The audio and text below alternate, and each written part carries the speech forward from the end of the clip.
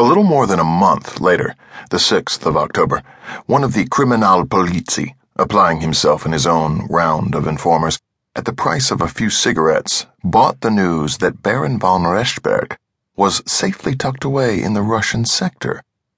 There is a brotherhood of policemen, as of informers. It did not cost Wren much effort to get into touch with the Russian whose job most nearly resembled his. "Sit down, won't you? I eat at 2 o'clock, and I eat in my room because if I didn't... No, I eat in my room because I like it. No reason at all. Have you eaten? No? I am glad. Isn't there quite enough here for 2? Yes, of course there is. Enough for 3. Enough for an army. I'm starving. I didn't know why it is, but when we're fighting or on the move, I can go without food for days. And as soon as I live like a clerk, I'm hungry every 2 or 3 hours. It's ridiculous." Wren was charmed by this torrent, and by the Russian's animal grace and looks. Slender, short body, black eyes, and a narrow face, hair as strong and charged as a cat's.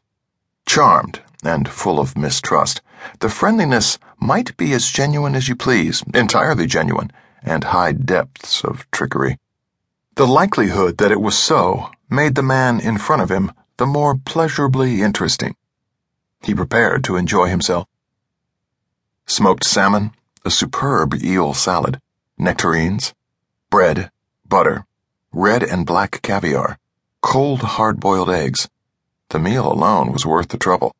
He accepted everything put before him, listened smilingly to another and longer flood of words, then said quietly, "I came to ask you to let me have back a distinguished German you have here."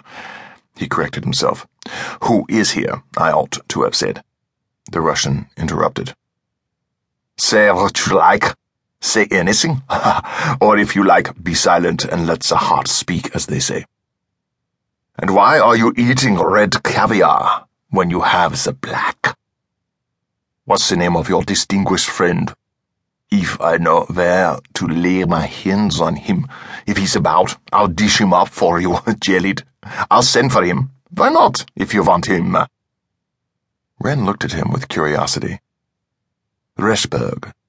The Baron von Rechberg." The dark eyebrows flew up. The black eyes danced with amused irony. An octave of expressions followed each other across the smoothly dark skin. Mischief, disappointment, regret. "Never heard of the fellow.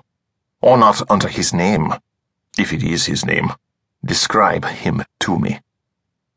Wren pushed across the table the photograph of Rechberg, holding it at arm's length, head a little on one side. The Russian examined it with the most eager attention, pursing his fine mouth. "No." "You sure?" The Russian shrugged his shoulders. "He could be living in some drain pipe. I'll have them searched. Or," a restless, brilliant smile, "if he only came in yesterday, that explains it. Wait, are you in a hurry? Wait a few days. How could I know anything about an animal who only crept in last night?